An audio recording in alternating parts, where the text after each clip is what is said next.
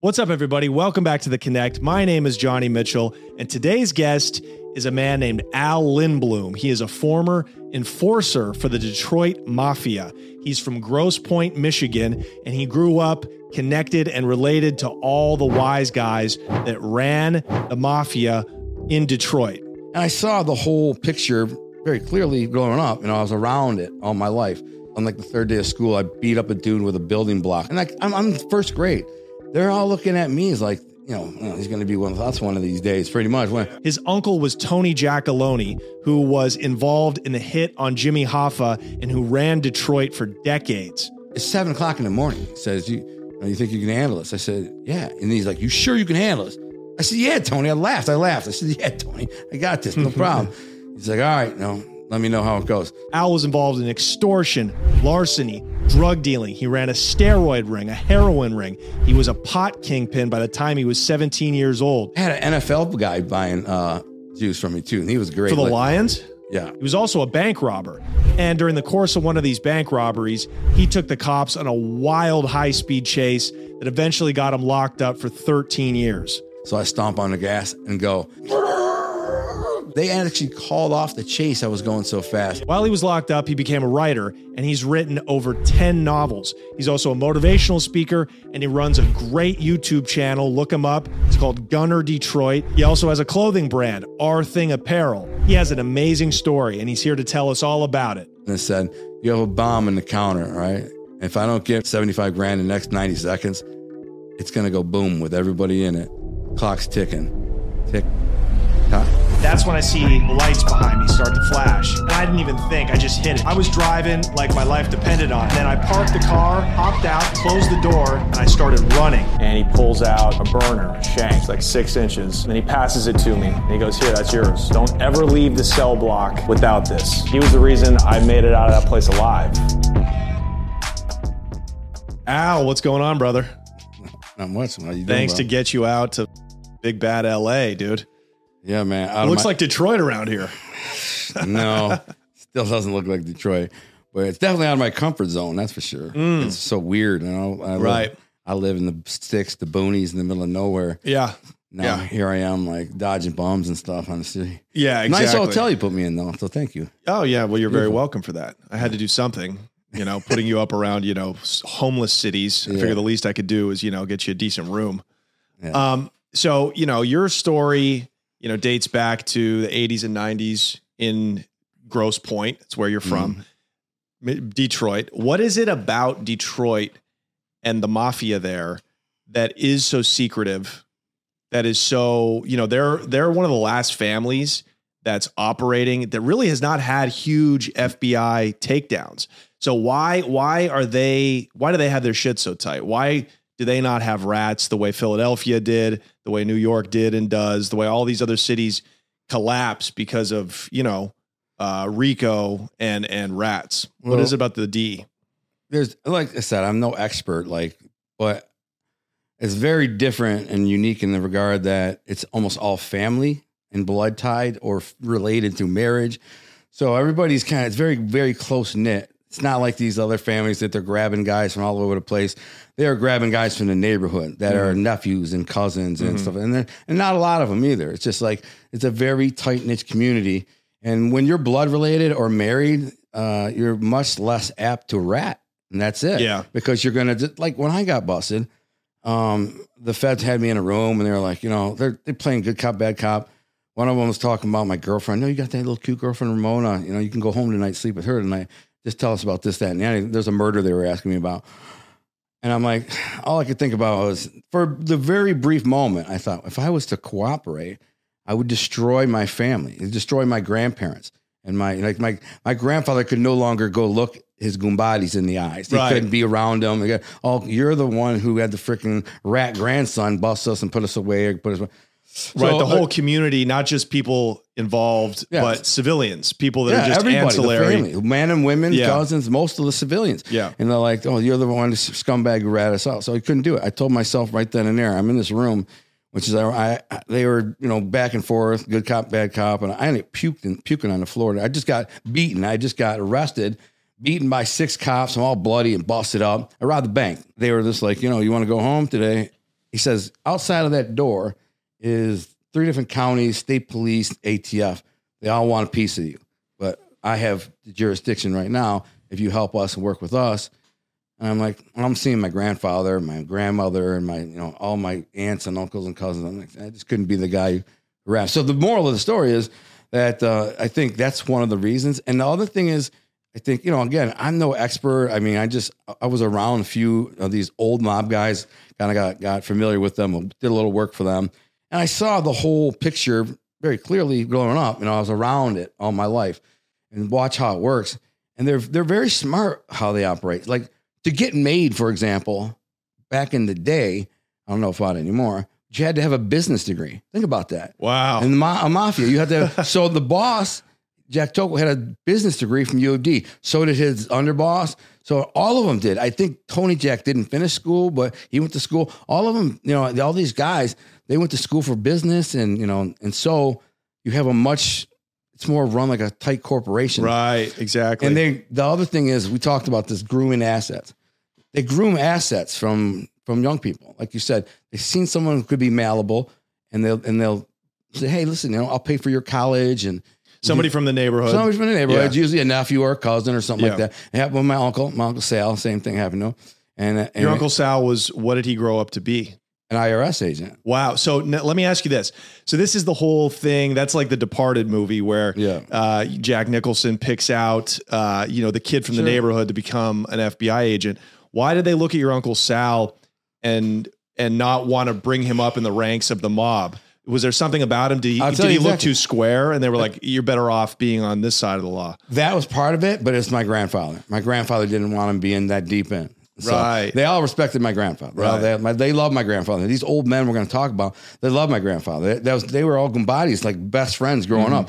They all lived in the same neighborhood. They all grew up together, went to the same schools together. Once they started having kids and families, they all went to the same, baptisms and reunions and parties and anniversaries, and very, very close. They even built their own church. They built their entire church for themselves. Right. This just the community. Yeah. And there's all the mob guys and then the other Sicilians from Terracini, Michigan. And so your grandfather, through the course of building these relationships, told the Made guys, the mob guys, hey, I don't want my son Sal to be, a member of the Mafia.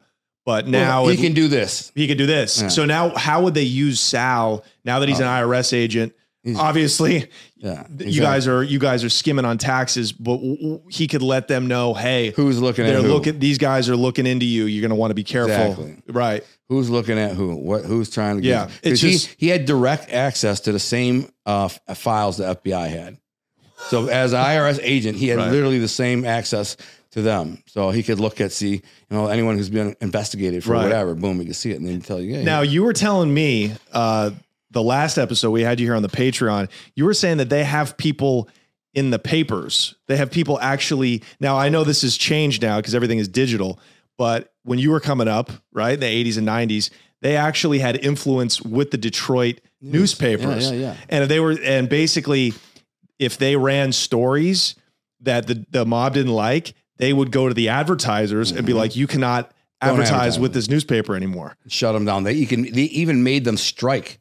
The whole place went on strike for like 5 months. They lost so much money because they pushed them to the limit. They were covering these I think it was the RICO case in '96. They kept running like not many. They ran some articles on it, and then dude, the boss, again, Jack Tocco, who is my uncle, he's really a cousin, but he's he introduces an uncle because he's old. You know what I'm saying? Like my grandfather's age. He was a very just intense, powerful man, and he could wave a wand, bro, and change the world. So if he said he'd go see somebody like Tony Jack or even my grandfather and say, listen, you go tell those people up there at the news that it's over, strike right now, and then shut them down. Yeah. Or they'd say the advertisers don't. They were connected to all the advertisers. All these businessmen, they're all in bed with them. Yeah. You know what I'm saying? They just said, don't advertise to the news. And they said, okay, Jack, no problem. Or Tony or whatever. Because they might be paying them extortion money, or the businesses might be benefiting from, contracts or, could be anything. It goods. Might just be out of respect. Yeah. If they just said, don't advertise there, do me a favor. Yeah. And they'd say, yeah, no problem, Tony. So obviously these are men of high intelligence. These are white collar. They're blue collar, but they're really involved in mostly white collar scams. They have business degrees. You are the complete opposite. You are a knucklehead from the beginning. You are from a broken home. You had your grandparents, you were raised by your grandparents, but your father was an alcoholic. Your mother, had mental problems. So did they make any attempt to push you towards college the way that they push their own children? Or did they just see you as muscle, as this crazy kid from the beginning and say, we're going to put this kid in our pocket, Luca Brasi style, because we're going to need somebody to, we still need muscle. Well, dude, you nailed it there, but I never was considered to be anything growing up. I was a bad kid from the beginning. Like when I moved with my grandparents on like the third day of school, I beat up a dude with a building block. I call him Luca Brasi because he was a big bullying some kids on this building block, and I smashed him in the head with it. And like I'm first grade, and this like sets the stage for the rest of my life. So I'm constantly fighting and getting in trouble. Now all the Italians are very gossipy. The women are on the phone constantly. The men are too. They all speak Sicilian, and they all know. By the time I'm 15 years old, I've racked up like 5 or 6 felonies. I mean, I've been to the youth home. I mean, I got all these charges. They're all looking at me as like, he's going to be one of us one of these days, pretty much. One of these days, the kid's going to be. And that's eventually what happened when I was, I started selling weed just because I was starving. My dad didn't feed us. So I actually convinced some dude it was a funny story. I drove across town on this raggedy piece of junk moped to a dude who was the only drug dealer that I knew. And I was like praying that he was there, but he wasn't there. So I didn't even have enough gas money to get back on this junkie thing. I had a $300 troop jacket, and the guy had told me, if you ever want to sell the troop jacket, I'll give you half ounce of weed. In my mind, I was like, I can flip this half ounce of weed and get it going because I know these black crack dealers are always trying to buy weed from me. So this is what happened. I go over there with my troop jacket. My mom bought it for me. And this one kid, I'm not going to say his name, we'll call him DC, but he was a young, like redhead kid. I knocked on the door and I says, Joe here. And his brother said, no, he's not here. What do you need? And I said, I need to talk to Joe. Maybe he wants to buy my coat. He's like, oh, all I got is COD, whatever you need. I see this kid sitting on the couch. He's got a lowrider parked in the driveway. Badass freaking lowrider. Just $50,000 lowrider. This is 1988. And I look at him and I say, hey, man, can I talk to you for a minute? This little redhead kid. He's like 17. He looks at me. He's like, what? I said, just real quick out here on the lawn. He comes out and I say, like, get him away from the house. Guys are all watching. I was full of guys. And he's like, what's up? I said, man, listen, I know you're the man behind the man, plugging Joe. I said, man, I'm hungry, bro. I need a sack. I can get rid of freaking anything. And I can flip it. He's like, what are you talking about? I'm not the man. I said, bro, come on. I'm not an idiot. Look at you, bro. He's draped in jewelry. You got the low rise. I'm not a freaking dummy, man. I said, I'm telling you, over in the Panic Zone, which is Oxford Squares, it's all black crack dealers. That's it. I said, they freaking will buy all the weed that I bring them. I said, my mom bought me this jacket. I'm willing to sell you this jacket for a half ounce. He looks at me and goes, I don't want you to keep your jacket, man. Your mom bought you the jacket. He says, follow me. So he jumps in this low rider. I'll never forget it. He backs out of the driveway, and I never forget, he plays the song Colors from Ice-T song Colors. And it goes, boom, Colors. He's got like 6 15s in the back of this thing. And it's going boom through this. Sound like a concert rocking through the freaking neighborhood. And I'm like, what? I'm on this moped, trying to keep up. I go to his house. Long story short, he gave me a $quarter pound on the front. I took that $quarter pound. I called my cousin Frankie. And I said, listen, you come down and help me sell this weed, man. I need somebody to have my back. I'm going in the Panic Zone. And I can't just, 15-year-old white kid standing. What's the Panic Zone?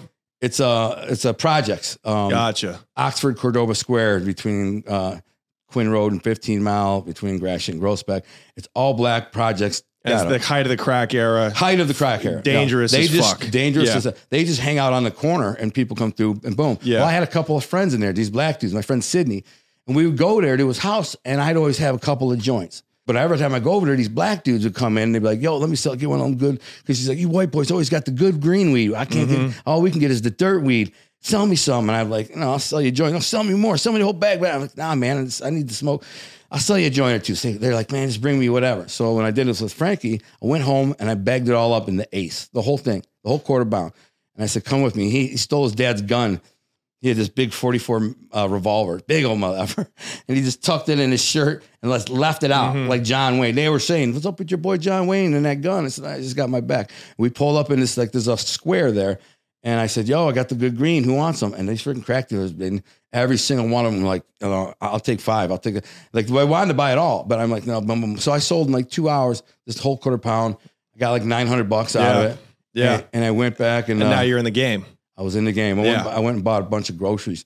And you're 16 at this point? I was 15. Right. So now so this was like your first real hustle was as a weed guy. Yeah. And what other, were you ever kicking up to made guys with your drug money? Yeah, well, this is where that starts to get freaking scumbaggy because my Uncle Pete, who was like, he was a mob guy, wise guy, but he didn't want to be in the mob. He told me very clearly, that's for a sucker. If you're in the mob, you got to pay up a bunch of money to some freaking old man, and he tells you what to do, and you got to do it. He's like, fuck them. He's like, you don't want to be in the mob. That's what he told me. And my Uncle Sal, same thing. But so when I was 16, so I'm doing pretty good now. By the way, I started doing this with the weed because I was starving. My dad wasn't buying me food. But that's why when it blew up really quick. And within 6 months, I had like 5 guys selling weed for me, you know? Right. And now I'm blowing up. I got so much freaking money, I can't even spend. How many pounds a week are you moving? Not a lot, like 4 or 5 pounds, but you know. But out in dime and 10 and 20 bags. Exactly. Yeah, it's a lot of money. It was clocking. I was like making like $2,000, $3,000 a week. Which is a fortune for a poor kid. In 1988. Yeah, no shit. Oh man, I bought a brand new 4-wheeler. I bought a nice new Mustang. I had a Ninja. Yeah. Before I even had a license, I had all this stuff. Now, I want to talk about that because, historically, the Sicilian Mafia prided themselves on not being involved with drug trafficking. Now, because it's such a small group, the Mafia, and essentially it functions like get money however you can as an associate, and then you kick upstairs to the few guys that are actually in this fraternity. Right. But we don't really give a shit how you're getting the money. Just don't tell us about it. About 16 years old, my uncle had this cool leather coat. It was a badass leather. I'm like, I like that leather, man. I like that. He went and bought me one. We same size, but he bought it a little big for me.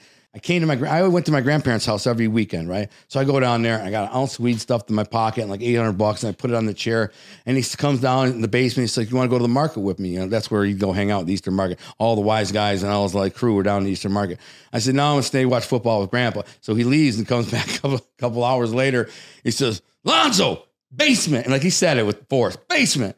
Oh shit, this ain't good. And like I walked down there and he's holding my coat and he goes, because he had the same coat. So he put mine on and he goes in the pocket and he's got, now drugs were a very bad thing, like horrible thing. He had been busted for selling cocaine like a year before, right?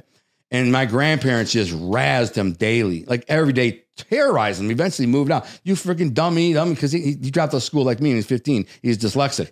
And so they just terrorized him because he's a black sheep. He made the family look bad, dropped out of school, busted for coke. They were just on him all the time. Drugs are bad. Drugs are bad.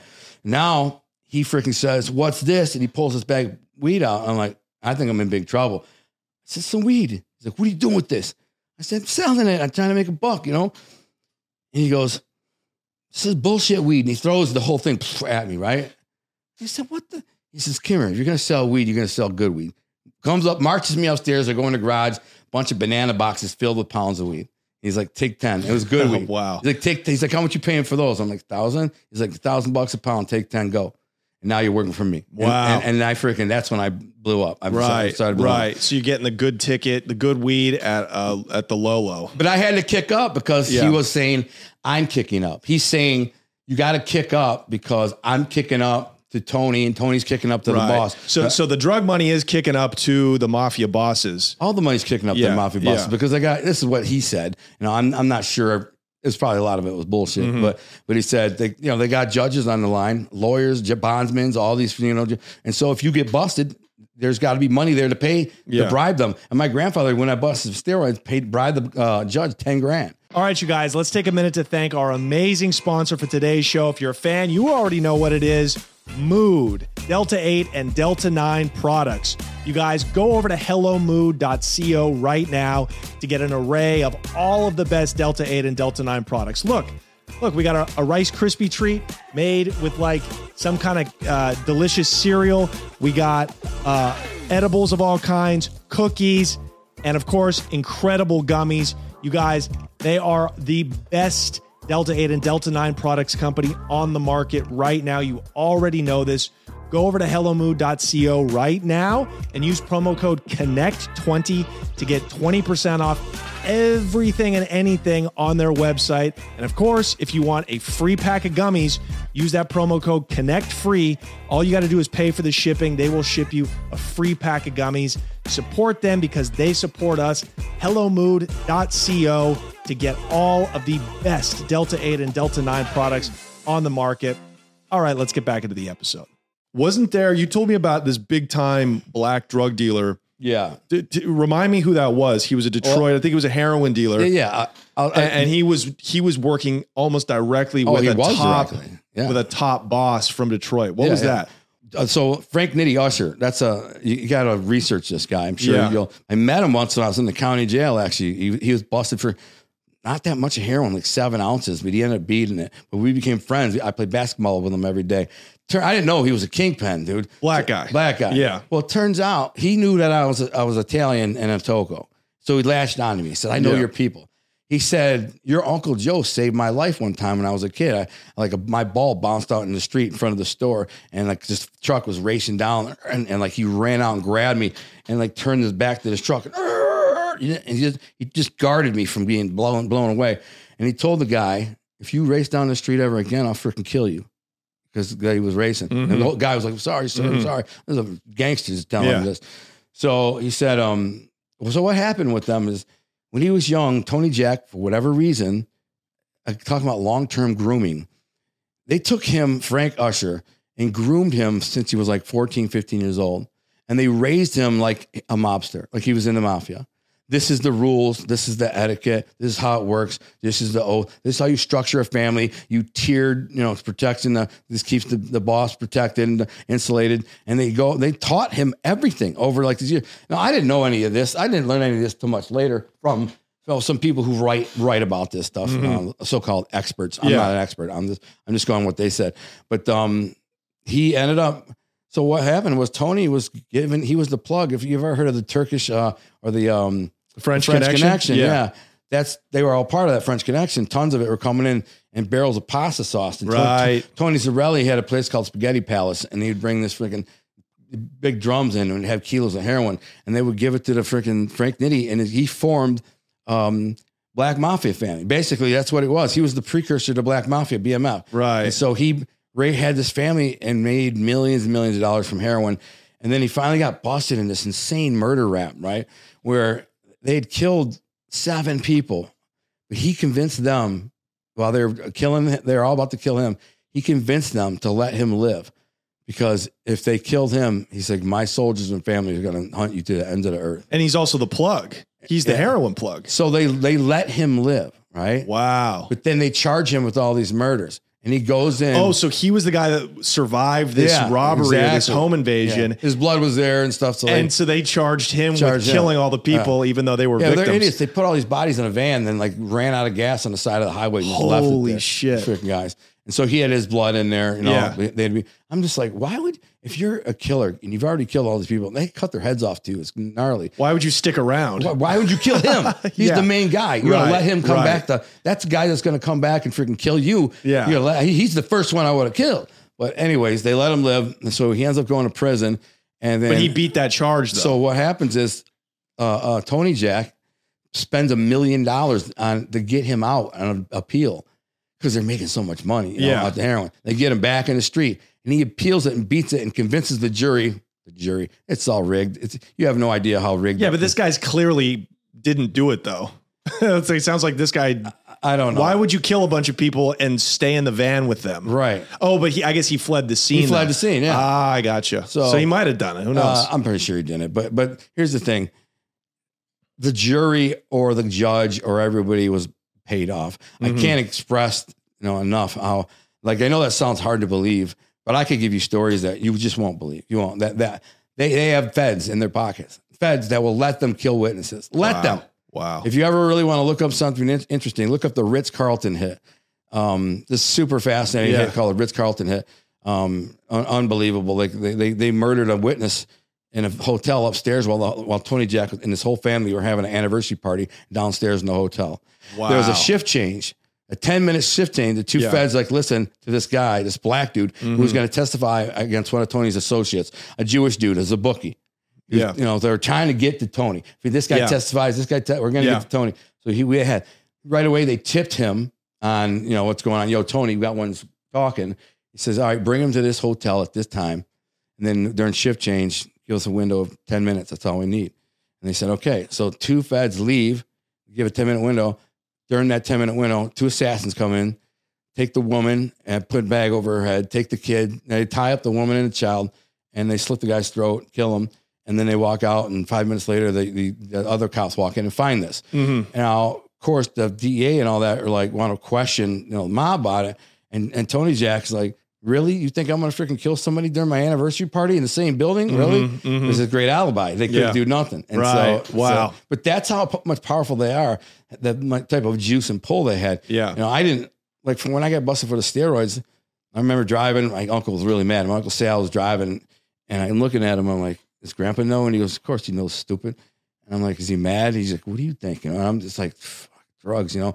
He said that, you know, what did he tell you about selling drugs? I'm like, man, that's just hustling, man. It's just steroids. I didn't even know it was that illegal, but it was. They just classified it as like class 1, just like coke or heroin, same class. So the Detroit Mafia, sorry to cut you off. That's really heroin and drugs is probably the biggest blue collar kick up to them. You know, putting scams and gambling. I'm not counting all that. I'm putting that in one category. Yeah. But they really had their hands all over it. Like even top guys during that era, I think they call it like the pizza connection, right? Yeah. Bringing it from New York and giving it to black guys who were making all the money for them. Yeah, they were killing it. They were making tons of money, and they were making tons of money from gambling and municipal contracts and bid rigging and union manipulation and all that stuff. Let's talk about that. Let's talk about the scams. Because, you know, I love a scam. I think it's what sets the Mafia apart. You know what I mean? It's how they still make money today. What was, I was involved in every scam. Okay. Let's start. Extortion. Well, extortion. Okay. So I was telling you on the way here how I extorted a deli owner, and it backfired on me. This is me kind of being an independent rogue dummy. Right. But some people are like Tony was really good at really, keying in on extorting drugs. I extort a lot of drug dealers. Right. I mean, if somebody said, yo, so-and-so's getting money, man, the guy's moving like 10, 20 pounds a week. Well, I just go over there and I'd give him like two choices. I go, be cool about it and say, hey, listen, you know, this is our territory. You know, my family, my uncle, whatever. I'd always throw that in there. Yeah. Probably didn't need to, but sometimes they didn't even know. So I'd like, you know, Pete Choco's my uncle. Yeah. Then he kind of controls the weed racket around here, man. You can't be pumping 10, 20 pounds a week and not kicking up. What do you mean? I said, you got to pay a pound a week or $1,000 a week. Now, if they're like pushed back, then I'd knock them out. Yeah. And I'd just be like, wham, and knock them out and pull the pistol. And say, you see how easy I could kill you? You see how easy that is? I said, next time, I said, what are you going to do, run and tell? Then your whole family has to hide for the rest of your life. Is that how you want it? Or you can keep pumping. All I need is $1,000 a week or a pound a week. Yeah. You can keep going. And here's the thing. Here's how I help you. If we hear and we have the cops in comment, narcos, we have everybody, if somebody starts investigating you or you're about to get busted, listen, we'll tip you off to clean up your house. If you get arrested, we have lawyers and judges and prosecutors and bondsmen. We'll get you out. So that's what the $1,000 a week is for. So you're really offering a pretty nice package for $1,000 a week. That's not bad. Yeah, offering them a service. And most people accept it, I would assume. They all accept it. Yeah. Yeah, they all accept it. But I wanted to finish telling you about the one that went wrong. So I told you what I did, and this is the standard typical overlay for the underplay, almost like a prison extortion. Mm-hmm. You know, you've seen this in prison, where I go to this deli owner in Hamtramck, and I can get to know him. I go in there, buy a sandwich or whatever, and then I send a couple of black dudes in there to like trash the place. Mm-hmm. And they bust up the place, and then they leave, and they come back a couple of days later, and they trash the place. And the guy's going, "Oh, please, he's a Polish guy. Yeah, so, please, come on, you do ruin my place." Yeah. And then on the third day, I tell them, listen, all right, I'm going to be in there. You guys come in while I'm in there. Start tearing it up. They go in there and they start tearing it up. Hey, motherfucker, I pull my pistol out. Freaking, what's up?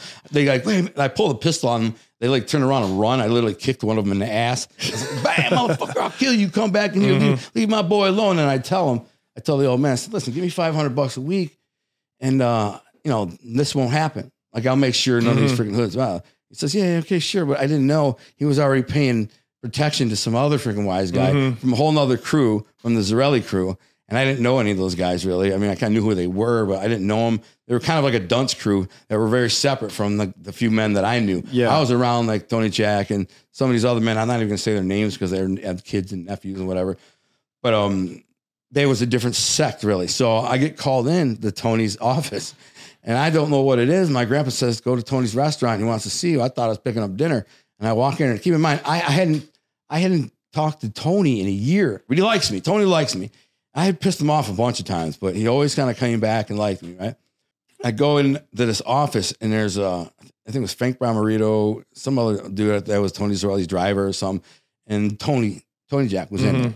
And I come in, this is how funny and stupid I am. This is how dumb as a punk I was. And so they let me in the door, and there's a guy standing by the door, and like that's the bodyguard or whatever. And I look at him, this fat dude. I said, how you doing, Tony? I said, this is the only thing stopped me from getting you, this whole fat mother effer. And then none of them laughed. They all just like, shut the door.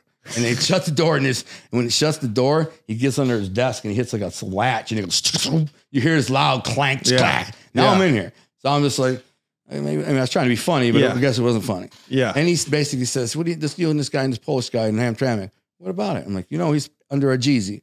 That means that's in Italian. He's under our Jeezy. I'm like, I didn't know that. He's like, yeah, because you didn't ask. Like, what, I got to ask every time I want to try and make a buck? I got to ask. He says, yeah, that's how it works. What am I supposed to ask? You could have asked your Uncle Pete. You could have asked Tony. Tony's standing there, serious as hell, just standing there looking at me. And this is the guy who was mad at me because so the Zarellis had come to Uncle Tony and told them, hey, this guy's your boy's collecting from our guy that we're collecting from. Right. Well, he knew I had a relationship with Tony. Yeah. He didn't know what kind of relationship, but I'm sure people were like, because the deli owner showed pictures and like, you know this guy? And of course, one of his guys like, you know who that is? That's Pete Toko's grandson, Alonzo. I know, that's Pete Toko's nephew. Yeah. Blah, blah, blah. And then they started asking around like, oh, he's got Tony Jack likes him. He's done stuff with Tony. He's his little pit bull or whatever. Yeah. He's like, I said, so I got to try and make a buck in this town? I got to ask permission to wipe my ass? And they're like, yeah, that's how it works. And I wanted to say, man, fuck you. I mean, I don't owe you nothing, mother effer. I ain't got to pay you nothing. And he says, and he saw it in my eyes, like my mother F in my eyes, like my F you, man. And he goes, you know something, Alonzo? He said, you can't beat everybody with these. He's like, one of these days, someone's going to come with one of these. And I said, I got one of those too, Tony. I pulled up my shirt, and I said, I'm a good shot with it too. But I was being funny. But I said it in a way. I said, yeah, I got one too, and I'm a good shot. I said, so if they come for me, they better get me. If they don't, then I'm going to get who sent them. And right then, everybody gets quiet because it was one of those situations where it could have been taken wrong. Like maybe he thought I was talking about him. Like I was like, whoever sent them, I'm going to get them. Yeah. But then Tony Jack starts laughing and calls me Patu Lapara. He starts laughing. This freaking Patu Lapara, what are you going to do with you, Alonzo? He's like, you don't think. And he starts talking nice to me. And he says, he's going to be fine. He tells Tony fine, blah, blah, blah. And Tony after that started, talking to me again. He liked me. I think Tony liked it. He's like, okay, so this is small change shit. Like you could see why the white collar mob doesn't like to be involved in haggling over $500 a week. Exactly. Who gives a fuck? Give us the good shit. Tell us about the yacht scam, dude. I give a fuck about this 1920s extortion. That was just kind of to give you an idea how I became part of that world. You know what I'm saying? So the yacht scam was my Uncle Pete knows I can drive boats because I'm out fishing and stuff all the time. He says, listen to me. Your cousin, we'll call him Anthony. Yeah. Your cousin Anthony's having a birthday party at Metro Beach. His dad got him a gift and, blah, blah, blah, blah. He's like, I need you to, can you drive a boat? I said, yeah, I can drive a boat. I know how to drive a boat. He says, a big boat. I'm like, I'm sure. How hard can it be to drive a big boat? Freaking, I go to this party and there's all these kids and all these girls at Metro Beach. It's a huge party, right? Yeah. And everybody's getting drunk. And at the end of the night, he says, in the morning, spend the night on the boat, but in the morning, you got to take it across the lake to Canada. And then I'm like, wait a minute here. I'm taking it to Canada. He's like, yeah. He's like, you're going to meet a guy named Frank. Here's his number. They actually had GPS back then. So he was able to get me. Yeah. We got to go to this one marina, call him. Guy's name is Frank. He's going to come meet you. He's going to give you some money. Yeah. Right. And he's going to give you a boat to take back. I'm like, all right, cool. Now, what about like Coast Guard? Like you're on Lake Michigan, right? No, Lake St. Clair. Okay. So you didn't worry about like yeah, customs or anything like that? You were worried about that. Right. But there wasn't that many of them. You know what I'm saying? There's a lot of big boats. There's tons of boats on the lake. Tons of them. Right. And so, but I said, this thing is not reported yet, is it? He goes, what? No, what are you talking about reported? It's not stolen. I said, Uncle Pete, don't give me that bullshit, man. If it's reported, that's fine. I said, but I would prefer that you would wait till report it stolen until I get it over. Yeah, of course. He said he would, but I didn't trust him. I didn't trust him at all. I thought, man. So we partied on this boat all night and then wake up drunk and hungover. And I jumped on this big boat. Man, it's a big double-decker cabin cruiser, right? Right. So I'm way to freaking trying to drive. It was so hard to drive. But I was able to back it out and get it out of there and brought it across. And they gave me $8,000. And the $8,000 went to my cousin. That was his birthday present from his dad. That boat sold for $8,000. I mean, that's what he gave the kid. I don't know what it really was, but it was $8,000 for him. But so I said to the guy, this is where it gets interesting. I said to this guy, Frank, I said, you interested in more boats? He said, hell yeah. I'm like, what kind of boats? He's like, all boats. Any of these boats. Get some nice boats. So I go to was Frank he's a Canadian was guy. He also Sicilian? Yeah, of course. And do they have outfits? They were in Windsor. They have wise guys up there too. Yeah, they're all part, but they're really just satellites of Detroit. Yeah, okay. Guys over there doing rackets. Right. So I go to one of my cousins and I said, bro, let's start stealing these boats. They're easy to steal. Right? Yeah. Say, okay. So we ended up going. We started at the Grosse Pointe Yacht Club, and there's like a guard shack out front. It's all beautiful with like landscaping. Mm-hmm. I would walk up and I go, how you doing? I'm Pete Toko's grandson. I said, I'm meeting somebody out here. Like, I'd say Pier 8, Wharf 42. He'd be, oh, okay. Tell Pete I said hi. Yeah. We'd go back there and just steal the boat. We would go back there and drink. And when I was a kid, I'd take a bunch of girls and my boys and just pick a boat and jump on it and party, crack the freaking the bar open and drink and get the music going all night, pass out drunk. Right. It's somebody in a stranger's boat. Some strange boat. Yeah. Then we'd even take them out sometimes. And then we'd come back and we'd just leave in the morning. Now, now you're here to steal them. Was there the key lying around? Like, how do you get the boat They're going? really easy to steal. At least they were.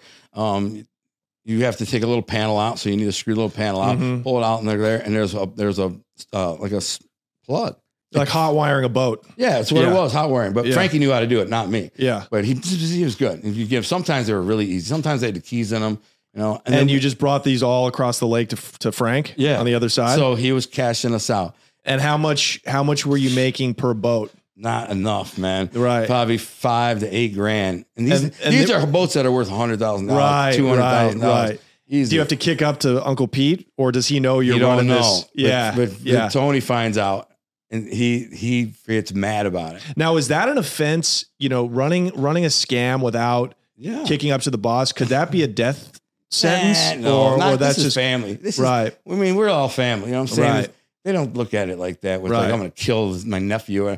It's not Greg Scarpa or something. He was mad. Yeah. He's basically, he mother effed me. He put me in a room and said, what the frick are you doing? Yeah. Frank is my guy. Yeah. Right. You know what I'm saying? That is some bullshit. So you took his connect. Yeah. So you're bringing all these boats over there. Frank is my guy.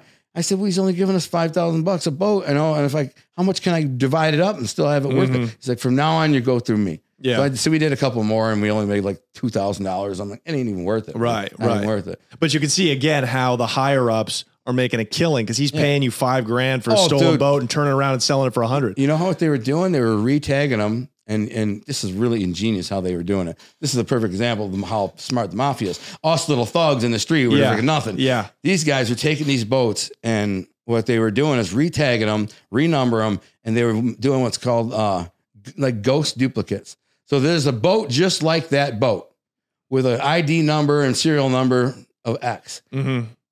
They would just take that and duplicate it. So as long as you paid to get everything, your sticker and everything every year, nobody would ever know that there's two of them out there. Same boat, same everything, but there's just two of them. So if you get stopped, you're all legal. Cop's never going to know that this one's not. Really. Right. They sold all these boats in Canada. And that's how a civilian in Canada could buy a boat and never know. And never have it reported stolen and never know that he bought a stolen boat. Right. Wow. And these boats are, like you said, 100,000, 150,000. Some of them are race boats. It's just crazy money. They're just giving me us peanuts. Right. Okay. So we've got extortion. We've got theft. What about the burglary? This is a fascinating racket.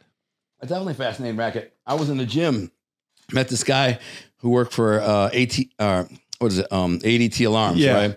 Kind of a square. Yeah. And this is in Grosse Pointe, right? Well, the gym was in St. Clair Shores, right next to Grosse Pointe. Okay, right? gotcha. So he's just kind of a square, kind of big muscle bound guy, and I'm feeling him out, and I say, "Man, listen, we can make some money if you can get. Can you get me the cheat codes that circumvent the alarms?" He's like, "Dude, I can do anything. I can deactivate them. I tell you how to deactivate them. I tell you how to fry them. I can tell you everything. I even give you the code. I can even tell you when somebody's not home because they tell us." Listen, I'm going on vacation for a month. So if the alarm goes off, it's real. Because a lot of people open their door and have a sleep and it goes off. And oh, sorry. Yeah. No. He's like, no, we'll be gone for a month. So they have a database that says, hey, these people are gone. And the alarms are easy to bypass. You know what you're freaking doing. Yeah. You can fry them so there's no memory and nothing, bro. That's what we do. Fry them. So I wasn't a guy who broke in the house. I wasn't alarmed. I was a driver. I drove the crash car and had the radio. So I had a radio in the front seat, in case the cops or I hear any radio chatter. And these guys would go in there. You had a box man, always a safe guy, and like one or two guys. And these guys would go into these big Grosse Pointe houses and sometimes warehouses and other things.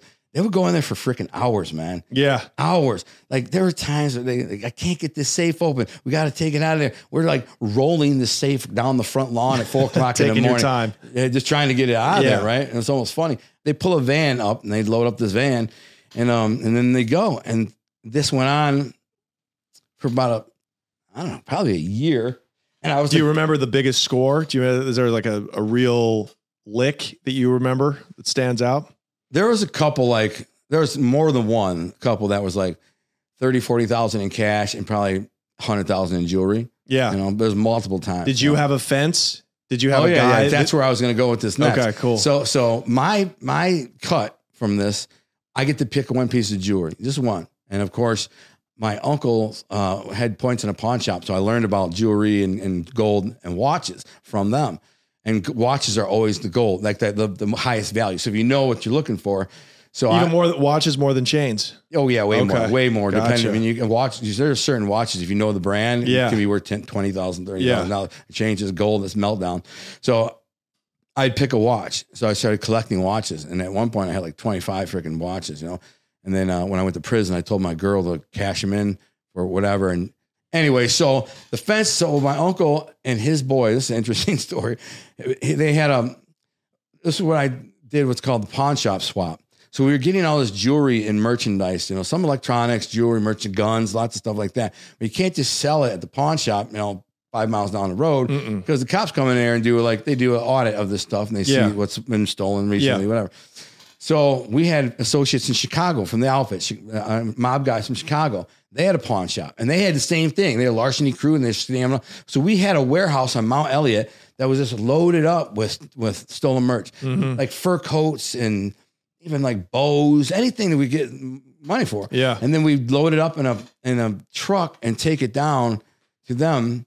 But yeah, that was our fence in Chicago. So the majority of stolen goods that get burglarized actually move through legitimate outlets like pawn shops. Yeah. There's another guy.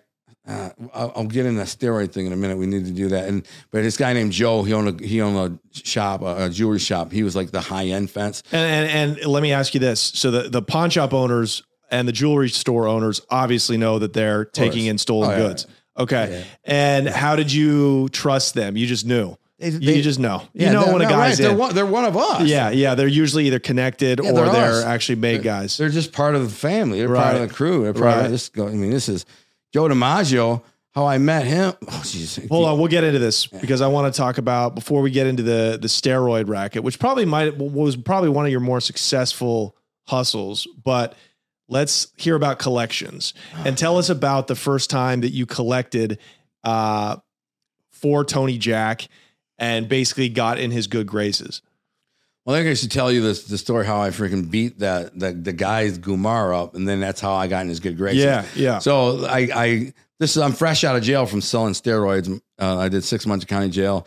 Ended up at my cousin Nina's graduation party. My grandfather was sitting there with Tony Jack and says, "Can you find him some work?" But they're speaking in Italian, but I heard my name Alonzo, so I'm picked up. Yeah. And then he says, "Can you get him work?" And Tony says, "Yeah, I'll see what I can do." And then Tony got me a job bouncing at a nightclub, this really high-end nightclub. Like it was mobbed up. It was basically the biggest mob club on the east side, But I was just 20-year-old kid, so I was just, I was meeting them and coming to know. Were you getting tipped? Like, were people fleecing you with 20s and 40s to get in? No, like I Goodfellas? would never charge them to get in. That'd be disrespectful. Yeah. And these guys would come in and kiss me on the cheek. Yeah. Cousin Alonzo, they hug me and kiss me. You never ask them for money. Yeah. I'm saying. No, I thought they don't just tip you for favors? No, because like that's like a family thing. Charging your family would be insulting. You know what I'm saying? They'd come in and kiss you and let me in. Yeah. But I was getting to know a lot of these guys, who I didn't know. They're cousins and uncles, and a lot of them are older. They're 30, 40, 50 years old. I'm a 20-year-old kid. But they knew Tony Jack got me the job there. So I got a little juice because of that. I was a tough kid, constantly fighting. I was well known as the kid, like knocking mother effers out all the time. Always fighting, always knocking guys out, always in trouble. And it was just, they all knew, they all talked. So Tony says, one day I get a call at 7 o'clock in the morning, and my grandmother yells down the stairs. She's like, Tony's on the phone. I said, Tony who? Because I had cousins and stuff. It's like, Tony Jack. The way she said it, she didn't like Tony Jack. She didn't like him because he knew he was a gangster. Said, Tony Jack. And like, she didn't want me having anything to do with him. So I pick up the phone. I said, Tony? He don't answer. And he waits for my grandmother to like hang up upstairs. He says, listen, man, I need a favor. I said, sure, Tony, anything. What's the problem? He says, listen, this guy showed up. This girlfriend of mine, he didn't say my girlfriend, his girlfriend of mine, her ex showed up drunk last night, slapped her around. He's passed out at the house. He's only a couple miles from you. You think you can handle this?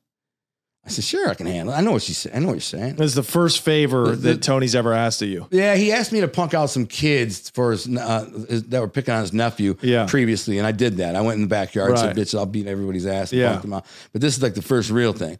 So he says, it's 7 o'clock in the morning. He says, you think you can handle this? I said, yeah. And he's like, you sure you can handle this? I said, yeah, Tony. I laughed. I said, yeah, Tony, I got this. No problem. He's like, all right, let me know how it goes. So I hang up the phone. I call my workout partner. His name is Dario. And I tell him, listen, get your gloves on. We got work. And he says, first thing he says, do I need my piece? I was like, no, just to bring a freaking baseball bat or a pool stick or something. And I hang up. He's like, I'll be there in 5 minutes. So he comes and gets me up. And I put this huge gold ring on, which is the funny thing, this massive gold ring, which has a crazy story behind it. I should tell that one day. But anyway, so I go up to this, knock on this door, and the chick opens the door, and I'm like, where's the guy? She's like, in the bedroom. Long story short, I just pulverized this dude. I mean, I hurt him really bad. I fucked him up, bro. Like this face bad. Did he give you an envelope for that, or you just did it on the strength? I just did it on the strength. Yeah. Because again, it's like family. He gave me money though down the road. But then the next time he said, "Listen, I got some friend who's got some work for you, and you need to help him out." I said, "Okay." And I mean, I met him at Dimitri's, right? And the way he said it, he wrote the number down. I thought it was like a legit job, like construction or something. He said his name is Johnny. So I said, all right, meet the guy. So I walk in, I see him, I sit down, I'm like, what's the job? I said, I hope it ain't concrete. I hate concrete. He goes, the fuck are you talking about, man? He's like, no, man. I got a kid who owes me 10 grand. He ain't paying. Some punk. He's like you, a young kid, big tough guy. He thinks he's tough. Told me to F off. He ain't paying. So I go, I said, well, where's the kid? How much is it? He's like, 8,000. He owes me 8,000 what it was. Yeah. And I said, all right, 8,000. Where is he? She's like, here's his work, here's his house, here's whatever. I went to his house, he wasn't there. Yeah. And I went to his girl, he wasn't there. I went to his work, he was there. It's over a gambling debt? Yeah, gambling. Okay. He was gambling. Is this when numbers still existed? They had numbers still. Yeah, okay. The numbers don't exist anymore. They might do numbers, yeah, in certain like areas, black communities, right. down in the market. Still, that's so crazy. In 2023, numbers are still They just cooking. go around from store to store to store to store. Right. So, and people win all the time, so there's good money. Right. That's fascinating. I still don't understand the numbers, but we'll get into it. So let me hear how you collect off a guy. So this guy, I go and I walk into this like warehouse, big warehouse. They had something going on. I think they sold wholesale food or something. And I asked him, I'm looking for Marty so-and-so. I can't say his name. And the woman says, who are you? I said, this is somebody looking for Marty so-and-so. Is he here? She says, he's somewhere. So they page him, and he comes walking up. I say, I need to have a word with you, bro. And I'm thinking I'm probably going to have to fight this guy. Like I'm thinking he's a big muscle-bound kid. He's a little older than me.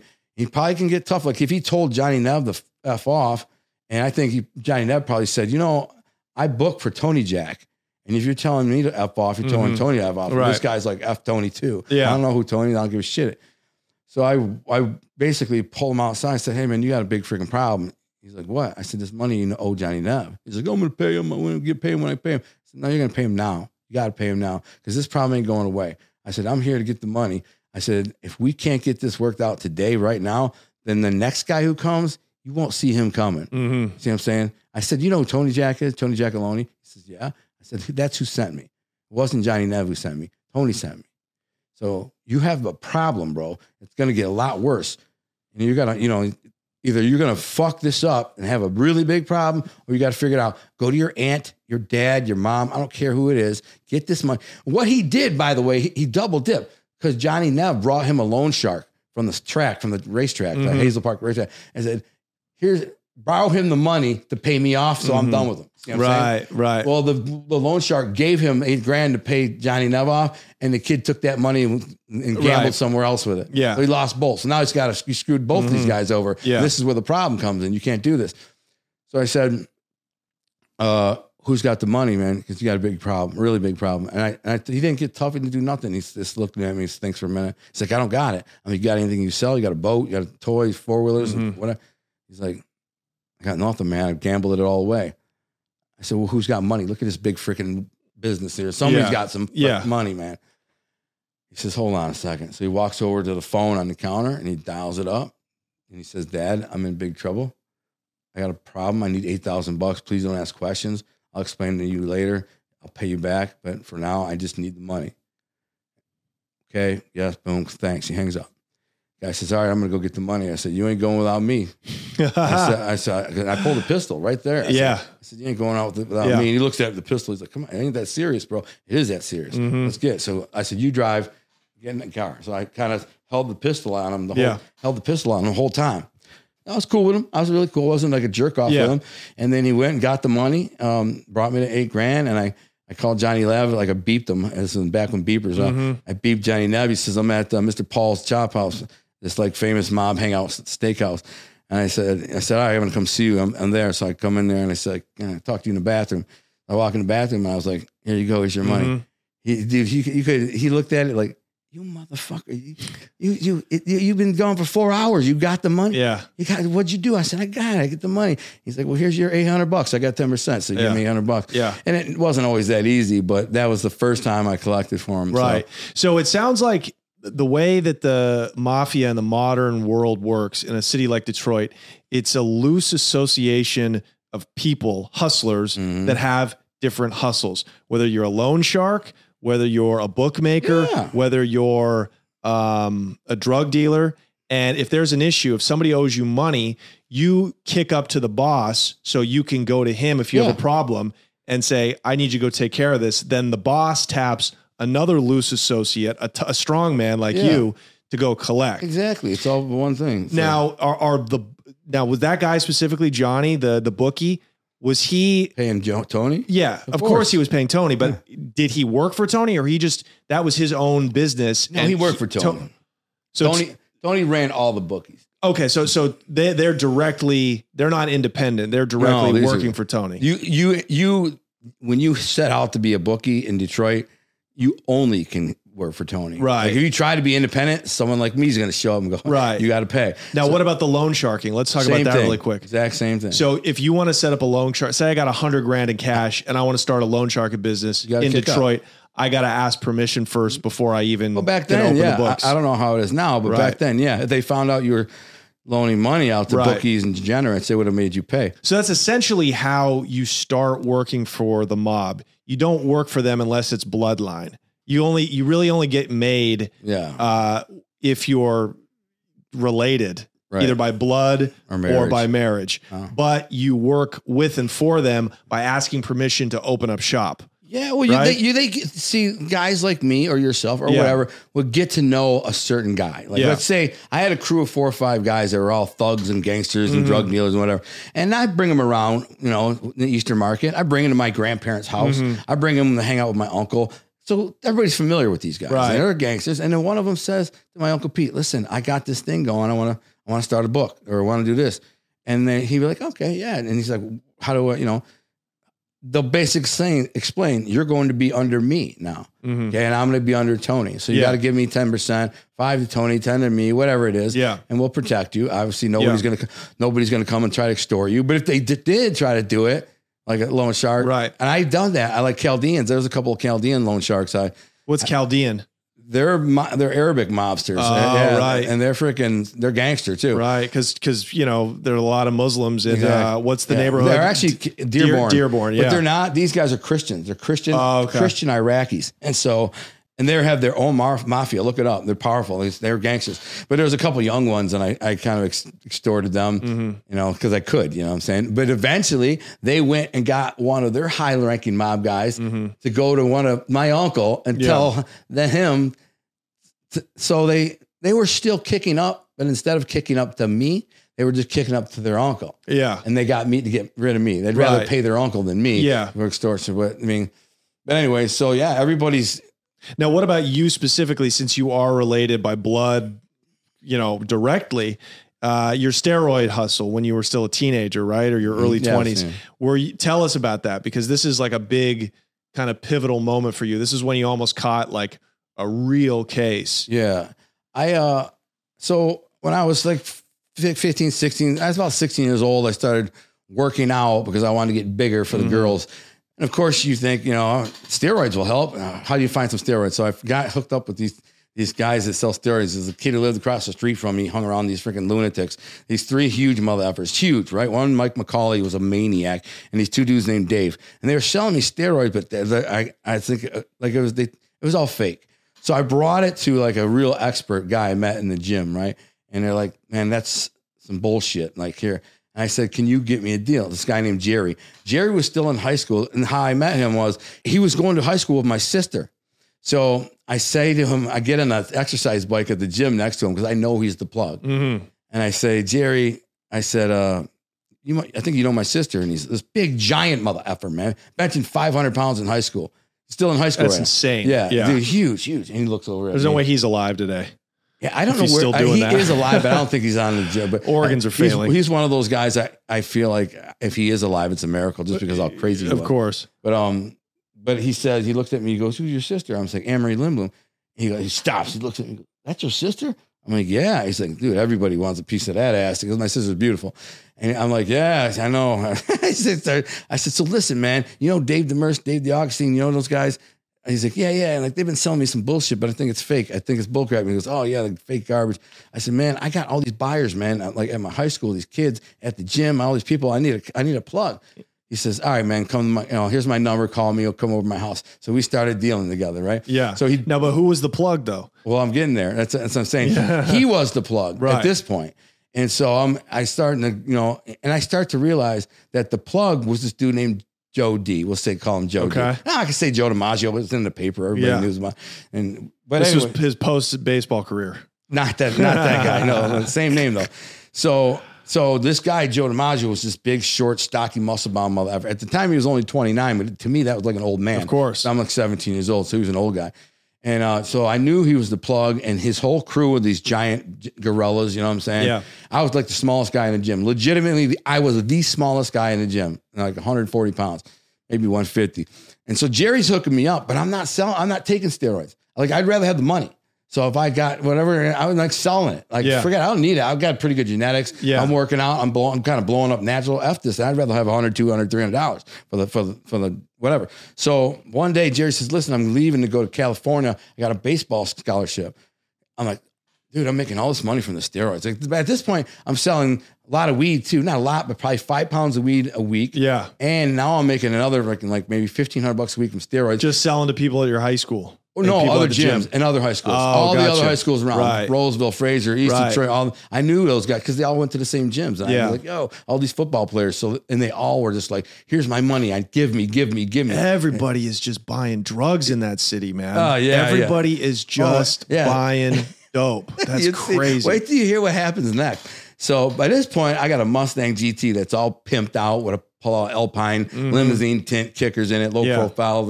And I pull up and so Jerry says, I'm going to hook you up with Joe before I go. Joe the plug. I said, okay, cool, man. You got to do it though, because I got all this money, all these orders piling up. He forgets me and goes off to college. I got $5,000-$10,000 with steroid orders. I'm like, I gotta strap my balls on and approach Joe in the gym. It takes a lot of balls. You know, you're 17 years old to walk up to like this drug king.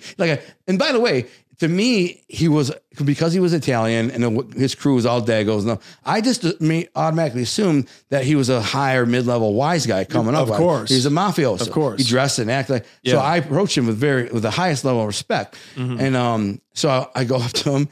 And I said, Joe, can I have a word with you in the locker room? He looks at me, this big, huge motherfucker. I'm so little. Yeah. He says, looks at me. I said, yeah. He's like, I know you. He's like, he seen me in the gym, so he knew me. He said, yeah. So we walk in. I said, Joe, listen, this is where it gets funny. Because I said, all that stuff that Jerry was buying from you, it was for me, which was a total lie. Because Jerry was pumping.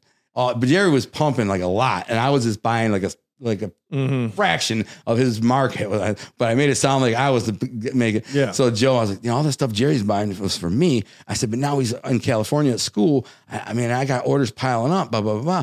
And he says, first thing I said was, Joe, I think you know my Uncle Pete. He's like, Pete who? I said, Pete Tocco. He says, Pete Tocco, this one? I said, no, Pete Tocco, Peter Paul Tocco Jr. He says, got like a bunch of sisters. I said, yeah, one of them is my mom, my sister, and my mother, Grace Tocco. I said, yeah, I know them. I know Pete, doing real good guy, solid. I said, yeah, that's my uncle. So I got in right away. As soon as he said, he knew my uncle, I knew I was in. Why didn't you drop Uncle Jack? I didn't have to. Yeah. You don't have to because it's all connected. Yeah. I'm so young, man. If I say Uncle Jack, 17 years old, then now it's just name dropping. Yeah. Like just because I know Uncle Jack's the boss. Right. You're not in with him yet. Nah, you're not going to throw a boss's name around when you're 17 years old. But my Uncle Pete, I could throw that name and he jumped right on it. So he says, here's my number. Come to my house. He lives in Roseville. And I go to his house and he opens the door and he says, come on, sit down for a second in this little anteroom. And I got to finish up with a meeting with this guy. And he's a big, giant freaking dude. He's in there, huge. And the guy, he's got like a paper bag filled with steroids. And then the guy leaves and he says, come into my office. I go in his office and he says, open the safe. I open the safe. It's almost like a walk-in safe. This huge, massive safe, huge.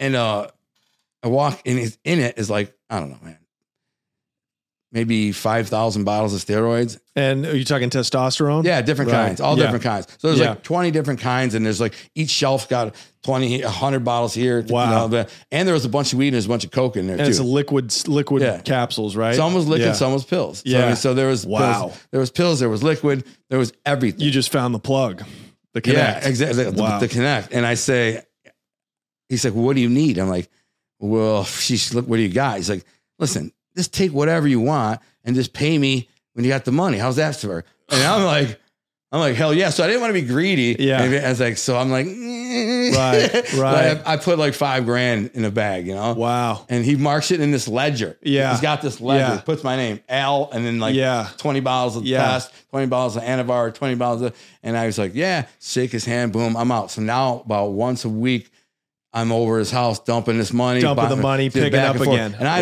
look, dude, I'm all dressed up. I even turned my kicker down when I drove down the street. So how much are you now? Now you're on. How much are you moving every week? Well, I was probably moving about 5 G's worth of steroids a week. And how much does each vial go for? Well, I could get like a bottle of testosterone for like $40 and sell it for $120.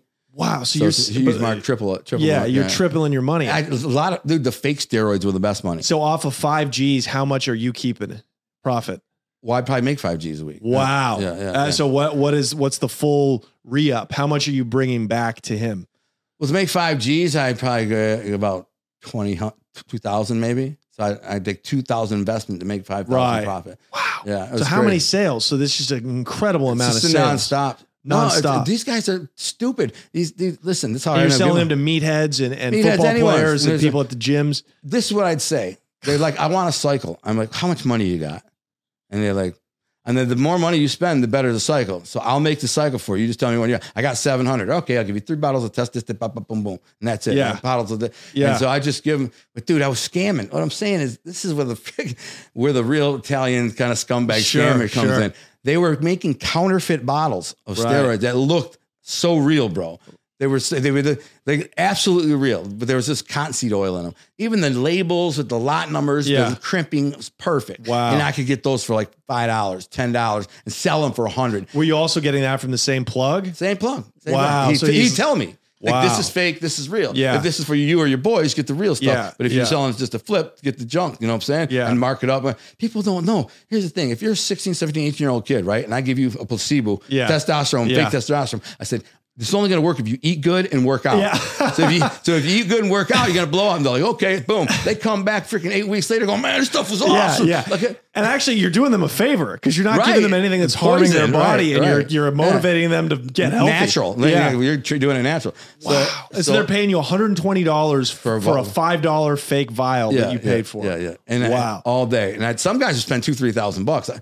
I had some. So you were just, what's at your height? How much money did you have? What was that business worth? I don't know. As a 17-year-old kid, did you make 100,000 off I had that? more than 100,000. I had in cash. I think I had 70 G's under my bed, but I had an NFL guy buying juice from me too, and he was great. For the Lions? Yeah, I can't say his name. Wow. I can't say his Barry name. Sanders. No, Come but on, no, we all know. This guy, he was a long snap center, but he was freaking. And Dominican Sue. That's a Portland, Oregon He reference. was buying. He was awesome because I Joey charged. Harrington. Sorry. I would charge him like $4,000 for like a $500 cycle. Wow. He's like right there. I'm so like, you're a teenager with huge money. Are you still selling weed, or did you oh leave yeah, that alone? my weed was my main thing. You were making more money even than the steroids. Weed were was my bringing. main racket. Now, did the wise guys find out, and were you kicking up, or? My Uncle Pete tried to make me pay more. But you're already kicking. You're already paying the guy who's kicking up Yeah, my to Uncle Pete. the wise guys. So why would you have to pay again? It tried. seems like an unnecessary tax. He tried to get me to pay more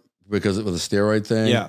But at that point, I was basically F you to. I'm like, I'm not in the mob. I don't give a shit Right. about that. And you're also supplying a guy. You're also hustling and making money for a guy that's probably kicking upstairs to the mob anyways. You know what I mean? I mean, yeah, Joe. Right. Was, That's what so, I mean. And by the way, these steroids, the real shit, probably coming from Canada, right? Well, it's coming from all over the world, man. Legal steroids. No, listen, so I'll tell you how it ended. Oh yeah, let's hear it. Like the fake steroids, when I got greedy, that's how I ended up getting busted. Some dude I used to buy weed from like a couple years ago. I seen him at a club and I'm kind of buffed up, and he's like, "Hey man, give some steroids." I said, "Yeah." He's like, "I got a guy and he looking for some steroids." So he hooks me up with the guy, and I said, "Listen, all I can get is methyl test, which is garbage. It's what power lifters use before they work out. It's not going to build nothing. It's just." And the guy's like, "Oh, I'll take a methyl test." I'm like, "Kind of weird." I'm like, "All right, how much money you got?" "Oh, I'm as much as you can get." And I sell it to him for $5,000. Boom. 2 days later, he calls me back, says, "Bro, I sold that to my boy at work. Can I get some more?" So I do it again, right? Dummy. The guy was a cop. So yeah. But so what happens is, because I was young and stupid. Detroit cop. He wasn't a Fed though. No, not a Fed. It was a comic narcotics task force guy. Yeah. They have a drug task force. Yeah. And so, anyways, so one day I go into the gym. I come walking into the gym. I got my pull-out Alpine. There was this, and I walk up to the counter. And as I'm walking through the gym, there's a funny vibe about it. Like I could just feel something went right.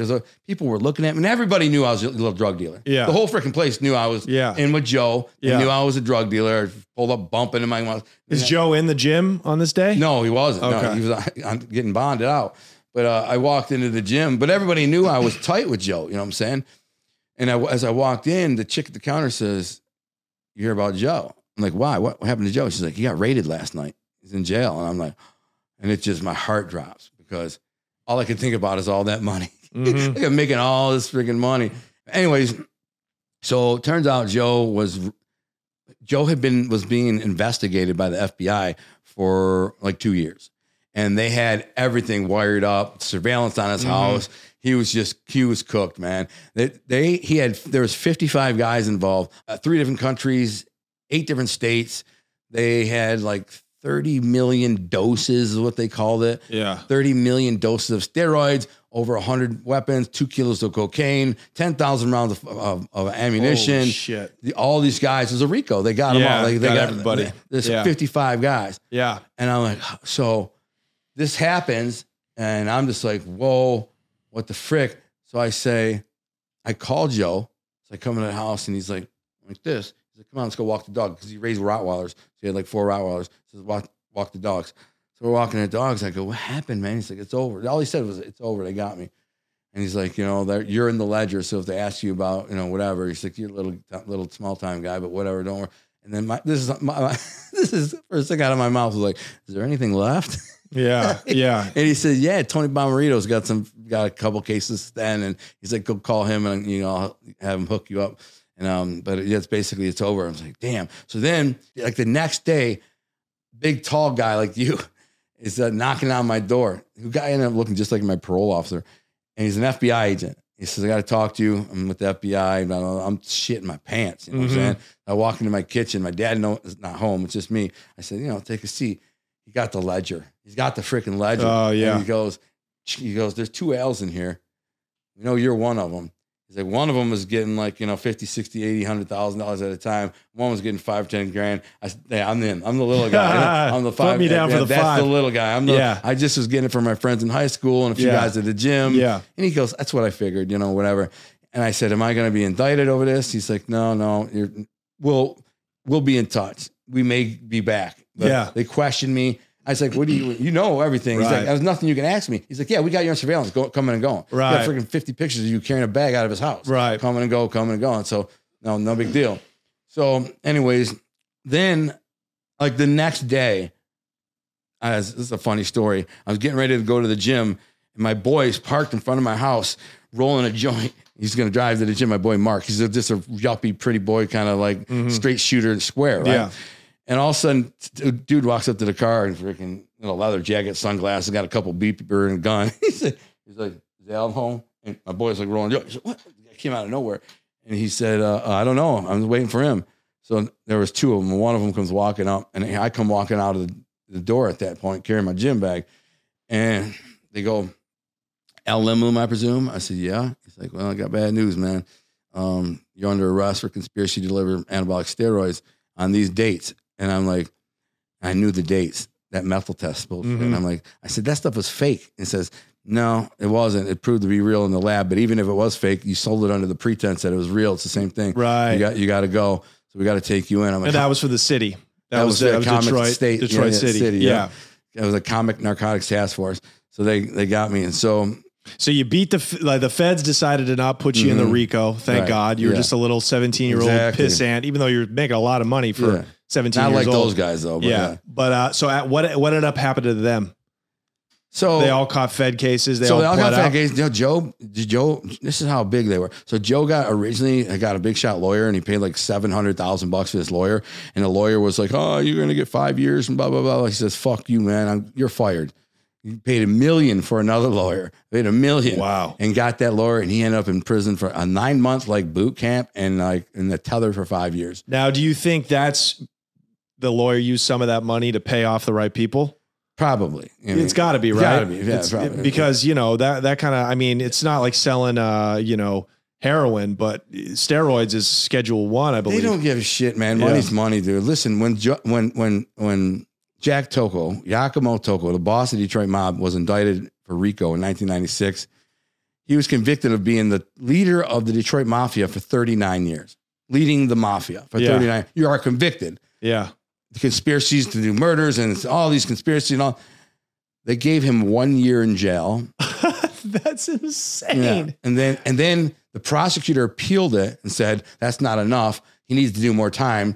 They bring him back to the same judge, and the same judge gives him 9 more months and like a How's that possible though, Al? How's it possible? He bought him. Yeah, but when you have mandatory minimums, they buy the judge does what he wants. How do you? But that doesn't make any sense. Judge does what he wants. But the mandatory minimums are literally not letting the judge do what they want. He does. They did. I don't know. I got to look into Look it up. It's just unbelievable. It is unbelievable. It's very public. Unbelievable. It's very public. The story is, it's very stuff. Well, they must not have got him on any dope then. No, they got him just on RICO. Because if you get caught with 5 kilos of coke and you're on the statute, there was no dope. There's literally nothing. A judge would never stick his neck out. But this is a federal judge in a RICO case, and it was really more about gambling. Yeah. The name of the operation called Game Tax. So there was about basically conspiring to do all this gambling and loan sharking or whatever. And he was the leader of it, right?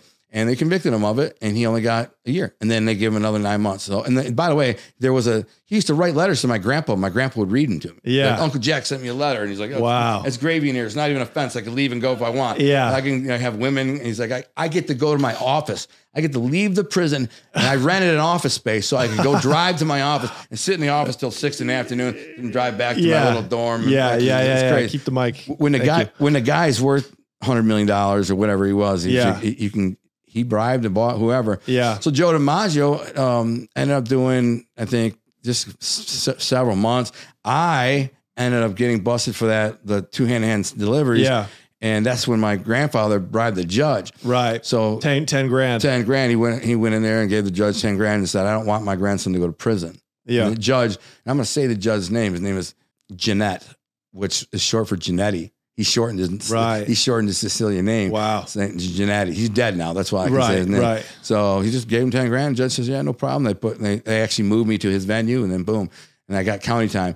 I got 6 months in the county time work release, but I got kicked out of work release in like 2 weeks. I got kicked out of work release because I was doctored up my schedule so I can try to go get laid. Yeah. And then I got in a fight. Some dude took my cookie off my tray, and I jumped over the table and just freaking started beating his ass. But then I did my time, and that's when I got out of jail. That's when Tony Jack came at me. Right. And then now you're out of jail, you're about 18, and you kind of get ingratiated with Tony Jack and his world, the world of the wise guys. Now the next 10 years are basically you making money, losing money, extorting. I'm supposed to ask you about a few things. When's the first time you got shot at? I was robbing a guy of a quarter kilo of heroin.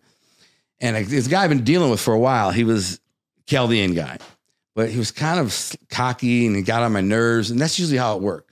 Like if I didn't like a guy, I would get into his good graces and then I'd rob him.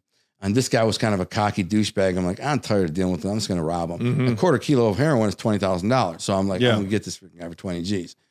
And so I tell him to meet me in the hood, and we park. He gets out, hands me the thing. I throw it in the back of my car, and I take him 20 grand. And I hand him, and we're talking, and like he's smoking a cigarette, and he puts the money in his inside pocket, and then he's like, "All right, man, I'm out of here. I'm gonna go." And as he goes to turn around and go, I grab him by the jacket and pull my gun, put the gun in his face. I said, "Give me the jacket, mother effer." He goes, "Are you serious, bro?" I said, "Dead serious, man. This could be it for you, man. This could be the last day, man. Don't make it the last day. You can make it up." Were you ready to squeeze when you rob somebody like that? I mean, always ready if I had to, but I wasn't planning to. I didn't want to, you know what I'm saying? Of course. I wasn't like a sociopath. I just trying to scare him.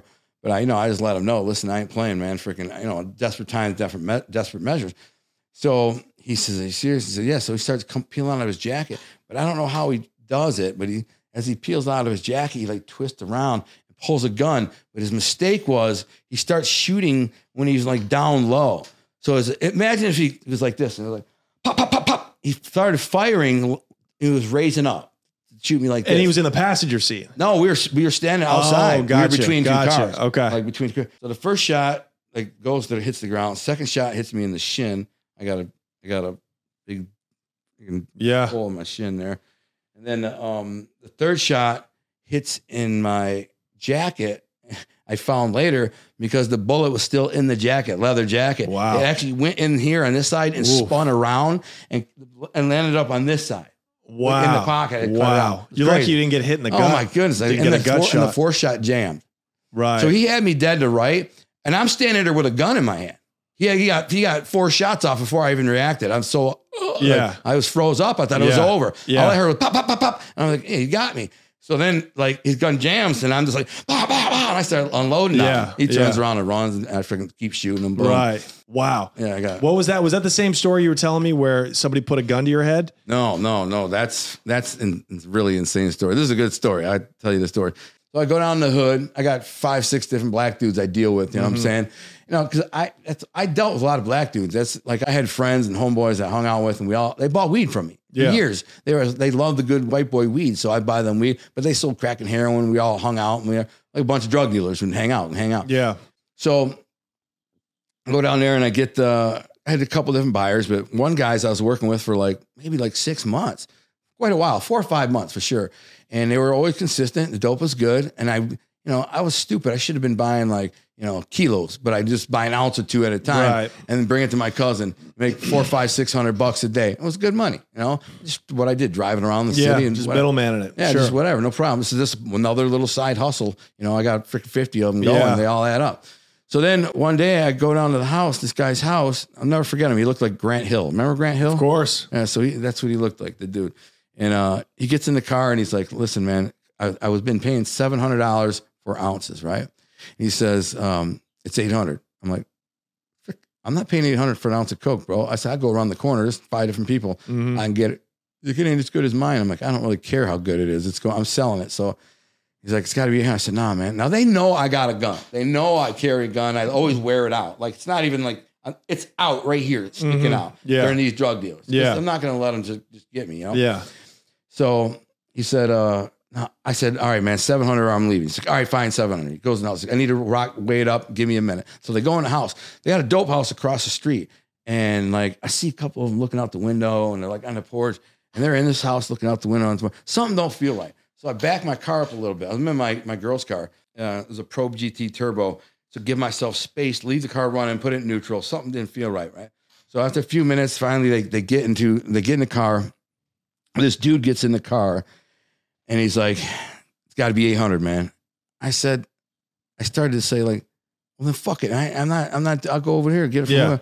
And all of a sudden I feel this against my head. Wow. And I hear, don't move, motherfucker. Is this broad daylight? Broad daylight. Wow. I hear, don't move, motherfucker. Now my instant reaction was, it was a joke. Yeah. Like they're just messing with me. I've been dealing with these guys for freaking 5 months. Right. I see them every day almost. I think it's one of them is just playing a game, right? Yeah. One of them's like, I got you. Right. But then the guy goes, he goes, don't move, motherfucker. And then he goes to rack one. Right? Yeah. And it jams. So the next. Did you hear it jamming? I looked at it. Wow. He goes, don't move, motherfucker. And I looked and the gun's sitting right there. And he goes, and you seen a bullet like sticking out. It jammed.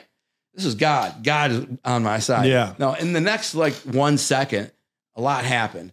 It was so fast that, I knew it was my life or his life. Like, you know what I'm saying? You can't make a mistake at this point. This is your life. It's over. It's over. So in one smooth motion, I grabbed the pistol, like this by the hand and pulled my gun. And I looked at him because I don't know if he's got a gun too, if he's pulling on me. So all this fast, I was like, and I'm pulling the gun. This dude sees the gun coming up. He dives out. He dives out of the gun.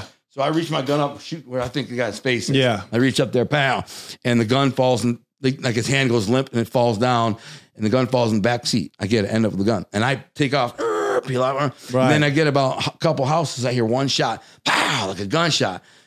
They're shooting at me, but they don't hit me. So now I'm so mad that they tried to rob me. Like I want to get them. So I was slamming the brakes and I pull up in the driveway, and they're like 4 of them are out there in the street, and I just take an aim going, pow, pow, pow, pow. I'm like they're hiding, ducking. I'm like trying to hit them.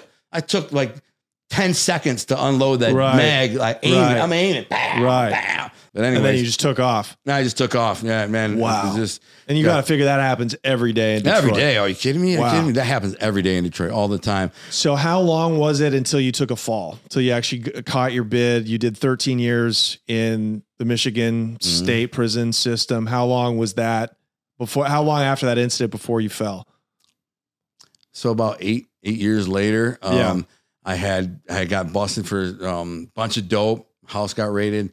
And when that happened, the police did it really foul. They basically raided the house, but didn't charge me. You were selling a lot of heroin, right? Heroin, weed too. And there was 30 pounds of weed in the house, in the garage. They didn't find it. And who were your heroin connections? So at that time, my main heroin plug was a wise guy named, I don't know. So the wise guys were still bringing in heroin as recently, he was my cousin, as recently as like the 2000s. He's probably still doing it. That's why I'm not interesting. And it was powder heroin?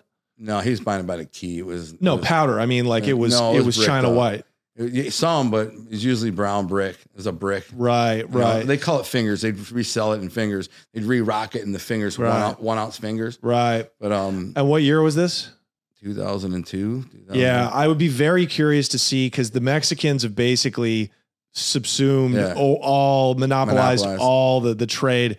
I wonder if you could still get like old fashioned East Coast China white heroin that you could sniff. One of the guys that I used to get it from was from a dude named Bebe, who was a good dude, black dude. Black dude? Yeah, and he got China White. And tell us about the profits real quick. We got to wrap, but I want to hear like a kilo of heroin of China White. It's like $120,000. $130, yeah. That's what is that? $130 a gram. Yeah. So what do you cut that up into?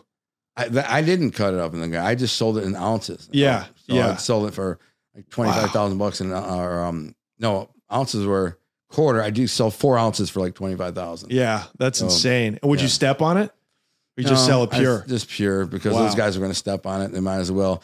He was a guy I actually convinced to get out of the freaking heroin game. He's a good dude. And I said, you got the plug on some of the best weed around, this BC Canada bud, right? I said, just do weed, man. You could sell 1,000 pounds, whatever it is, make the same money, but you're not going to risk it. He's like, you're right? So you're right. And then one day after I got busted when I was 29, the guy, Angelo, I was getting my heroin from, I owed him $180,000 for 2 kilos, right? Yeah. So I gotta pay him because he's family. I can't just dick him, right?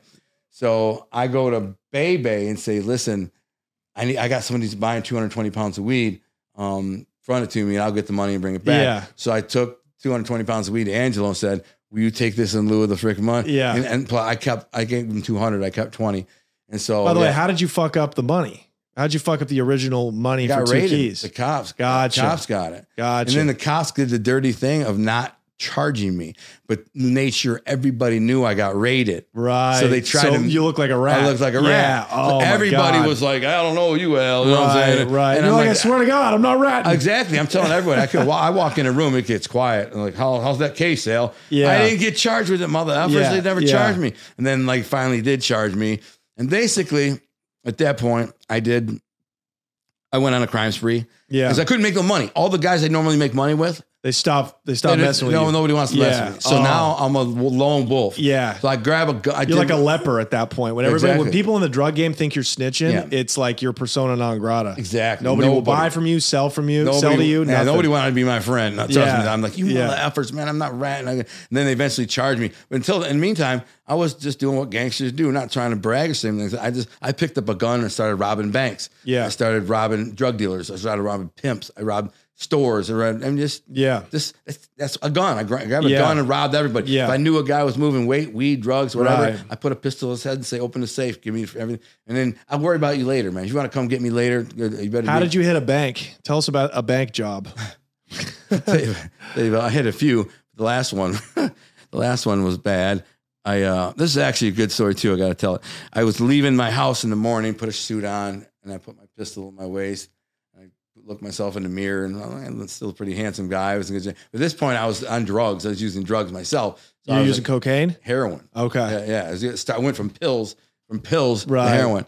And plus I was gambling. So were you in pain from the assault? I was in pain because I injured myself. Yeah. It started with, I broke my ankle. I broke my ankle and my finger in a fight. So that's how I started the pain pills. And that just escalated. One thing led to another. Okay. Yeah. And I was on, I'd be on for a few months and off for a few months, off for a few months. But anyways, I just bought a nice house in St. Clair Shores. I had a couple toys, a bunch of toys, jet ski, 4-wheeler, motorcycle, dirt bike, beautiful house, couple cars, engaged to get married, beautiful home I just bought. And so my girlfriend at the time says, it's bill day, and we always split the bills. I said, well, what's my half of the bills? She's like, $2,200. And I'm like, all right. I put it in my pocket. I got $700 in my name and I got no dope. So I said, all right, somebody's about to get robbed. Here's $700. I said, I gave her a kiss. I know she looked at my gun. She looked at my gun and she looked at me like, I give her $700. I said, I'll go to the bank and get the rest. She gave her that. So I walked into the bank, walked in the bank. I had this fake bomb that I made out of like a toolkit, right? And some wire sticking out of it and stuff. And I walked in there and had it in an envelope. And I stuck it on the counter like I was grabbing a withdrawal form or something. Yeah. Stuck it on the counter, walked back out, drove through the drive-through, pushed the button and said, you have a bomb in the counter, right? And if I don't get freaking $75,000 in the next 90 seconds, it's going to go boom with everybody in it. If you run, it's going to go boom. If you call the cops, it's going to go boom. Clock's ticking. Tick, tock. They were like, all right. And they sent out a freaking, filled a freaking bag full of money. They just handed it through the window to you? No, they went through through the chute. Yeah. You know, dude, that's awesome. and I freaking ran peeled off. Oh my God. But drive-through service, dude. yeah, but the problem was, okay, this is where it's stupid. They put a tracking device in the money. Of course. Like a dumb I'm surprised dummy. they didn't put an ink A pack in dye it. packer in there. No, that's because I got a bomb They didn't in have there. time, right. Or the bomb. I could still remote detonate the bomb. So, you know, they didn't Did you have a fake Yeah, detonator? I said I had my phone. I decided it's detonated by my phone. If I put, you know, they don't know the Right. They probably have a mandate too that if somebody threatens that, you just give them, You give them money, right? Give them the money. So I go and get on I-94 thinking, okay, I got some money. I don't know if it's 75 grand, but it's probably 20 grand. And I'm like, good, I'm good for a month. I'm not going to worry about work. I got to do nothing, right? I go pay my bills. I'm all set. You know, I'm going to go get some dope. Plus you got a dope habit. Yeah. Yeah, I'm going to go get some dope right now. And I'm going to go freaking get a blunt too. Right? Smoke a blunt. So I go to get an expressway and I'm driving down the expressway. And I'm in a stolen car, by the way. I'm in a stolen. Great. Yeah. So you're a mess, Al. I was a mess. Yeah, total mess. A stolen Yukon Denali, which I stole from a car lot. I walked in there and be like, oh, I want to test drive this car. You know what I'm saying? I gave him a fake ID. Give me that test drive. I'll be back in a minute. I left. So I've been driving around this stolen car for a week. Just took it from a lot. Mm-hmm. So I'm flying down the expressway and all of a sudden I see a black unmarked car on the side of the road. And I knew. I just knew. All of a sudden it got off the expressway and it started getting behind me. So I stomp on the gas and go. And all of a sudden another cop car comes down on the thing. And then before you know it, there's like four, and I got in this big old high speed chase, bro. Big hell. I had this motherfucker doing about 110, this Denali. And they actually called off the chase. I was going so fast. Yeah. They called it back. I got off the exit. There's a police station where I got off. I forgot there's a police station on Allard Drive in Harper Woods. And I'm like, and there was a cop sitting at the light right there. And he's smoking a cigarette in his car. And I'm like, he's like, what the frick? All these cops come flying. He didn't know about the chase. So I get away. And I end up going to the freaking, my boys, they work in the back of this gas station to sell bundles, you know, my bundles of dope, like 12 packs of dope. Yeah. And normally I would have went straight to Kenny and got an ounce or two or whatever. Yeah. My main guy. But in the meantime, I just wanted to get high. So I went back and said, hey, let me get a couple of bundles and a couple of dime bags. They said, yeah. And they're back at the store. I give them $200 for 2 bundles and 2 dime bags. And I buy freaking strawberry milk and a blunt. And I go in the parking lot and I'm sitting there breaking up this blunt. I didn't even get high, nothing. And all of a sudden I hear, you know the sound of the cop car coming. I don't even look. I know it's coming from me. So I stomp on the gas, go over the parking, over the front lawn, swerve and lose control, smash into a parked car, bounce off, and I'm in another high-speed chase. And I get away, and eventually I get away a couple of times. I don't know how they keep finding me. And it's freaking the money. And so they end up catching me. I get out and run with a bag of money and a pistol in my hand through the ghetto. White dude running with a bag of money and a pistol in the hood. People are definitely they're like locking their doors. Like, what's going on there? Oh, that's bad. That's really bad. So they end up catching me. It's these 6 cops, and they end up freaking beating my ass really bad. Right. They said they were all worked up because one of the cops crashed chasing me or something. Right. A woman. And so they got frenzied and they stomped my ass out. They beat my ass so bad when I went into the jail after I actually told the guy, I said, I'm going to kill some of you mother effers when I get out. Wow. I flat out said it. The one dude, this little Urkel looking mother effer. Yeah. I said, bro, I'm killing you and your family. I said this right in front of the sergeant who was fingerprinting me. Wow. The guy walks by, says, yeah, mother. He was the main guy. Yeah. He runs up and tackles me. Bang. He starts pistol whipping me. He's like, what? He's like, why didn't you shoot, white boy? Why don't you shoot? Bang, bang, Oh, bang. these are black cops? Black cops, all 6 of them. And he's yelling, why didn't you shoot, white boy? Why didn't you shoot? Bang, Yeah, bang. they wanted to kill your Cracking ass, me man. with a pistol. And I threw my pistol. I threw it. And he busted me, split my, I had to get stitches. I had to get a full body CAT scan. I was so busted up that. So they beat your ass worse than the time in the ghetto with the bottle and the fucking bat. I mean, in a way, when they took me to Detroit Receiving, which is insane, it's like Somalia, Detroit Receiving Hospital. It's just all chaos. It's chaos in there. And there was a white nurse comes in. He looks at me. I'm all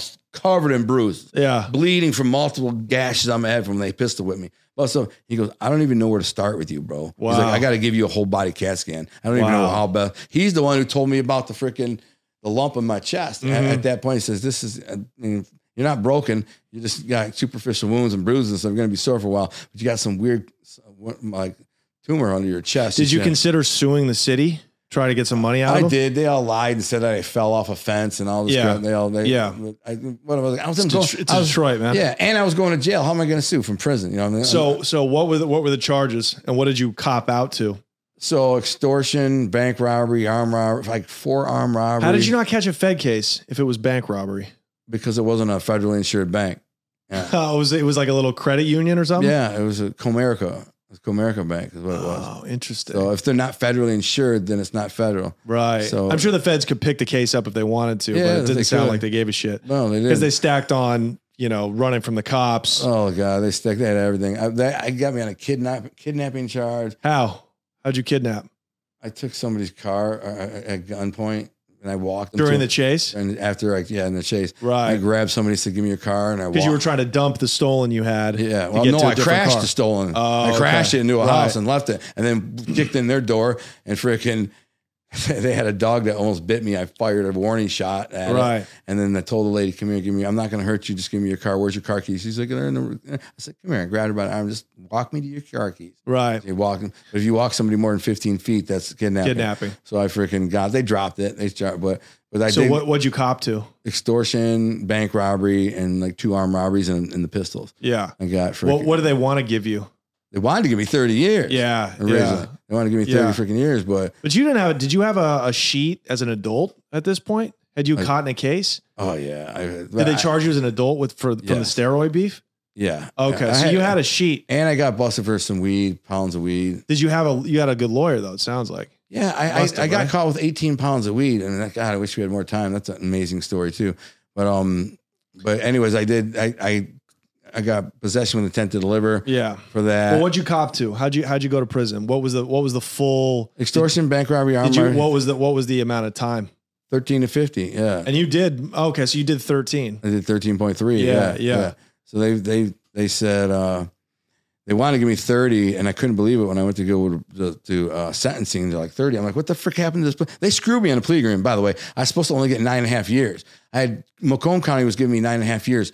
Oakland County for the extortion was supposed to run it concurrent. So Oakland County said, "Here, sign this plea agreement, and we'll run it concurrent with whatever Macomb County gives you, as long as it's on the bottom half of the guidelines." So I go over to Macomb County and plead guilty to all this bank robbery, armed robbery, gun violation, or whatever. So then Oakland County takes those convictions and reconfigures my guidelines using these brand new convictions from yesterday and says, "Oh, sorry, we're still going to give you the bottom half of the guidelines, but it's now 156 to 320 months instead of 74 to 114 months." So they just they stole 3.5 years away. Yeah. And I told my lawyer, I'm like, "What the frick?" And I didn't have a good lawyer for that. That little extortion case, I wasn't even worried about it. My bond was only $20,000. I had $5 million in bonds from Macomb County and only $20,000 million for the extortion. And I said, I used a court-appointed lawyer. I'm like, what do I care about? They'll just run this concurrent. Let's run it concurrent. And that's what happened because I didn't use a good lawyer on this this case over here. They fried me. Look at that. Look at that. Just choosing to cheap out on a lawyer. Exactly. Like that's cost me 3 years. That's how much difference a paid good lawyer versus a hack. Exactly. Cost me 3 years. 3 years of my life gone. I tried to appeal it.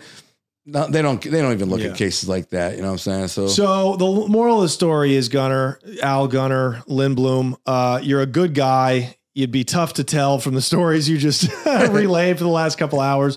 You went to prison. You started writing in prison. You became an author. He's written how many books now? 10. I've written 10 novels. 10 novels. He's currently under contract with what streamer to make a television series out of you? Well, a production company called Burnt Enterprise is making a TV series. Yeah. That I can't talk about exactly what the series is about. Right. But I will say this: I'm the lead writer, and also it's a really amazing, incredible story. And there's some big names attached to it. Big actors attached to it. Yeah. And then of course your clothing line. Yep. Art Thing Apparel. Yep. Which we're going to give a plug to. Yeah, man. So you really you turned yourself around. Yeah. Prison was probably the best thing that's ever happened to you because now you've got this amazing wife. You've got, you live upstate, you got out of Detroit and, you're doing what you love to do. I think you're doing your purpose now as a writer. Yeah, I think probably the most remarkable thing about my story, and I think everybody should hear it, is the fact that when I went to prison, I decided I didn't want to go back to that life anymore. Yeah. I mean, and just like you, I decided I'm going to change. How do I change? I just, it's your whole mindset. You start over.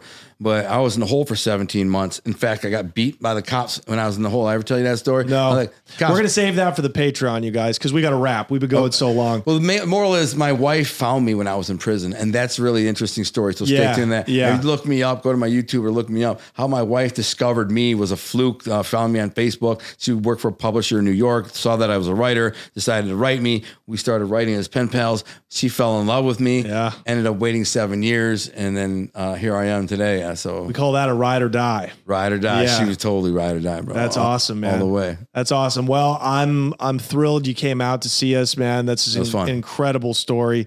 Yeah, well, let's tell some prison stories on the Patreon. Okay. You'll go check his website out.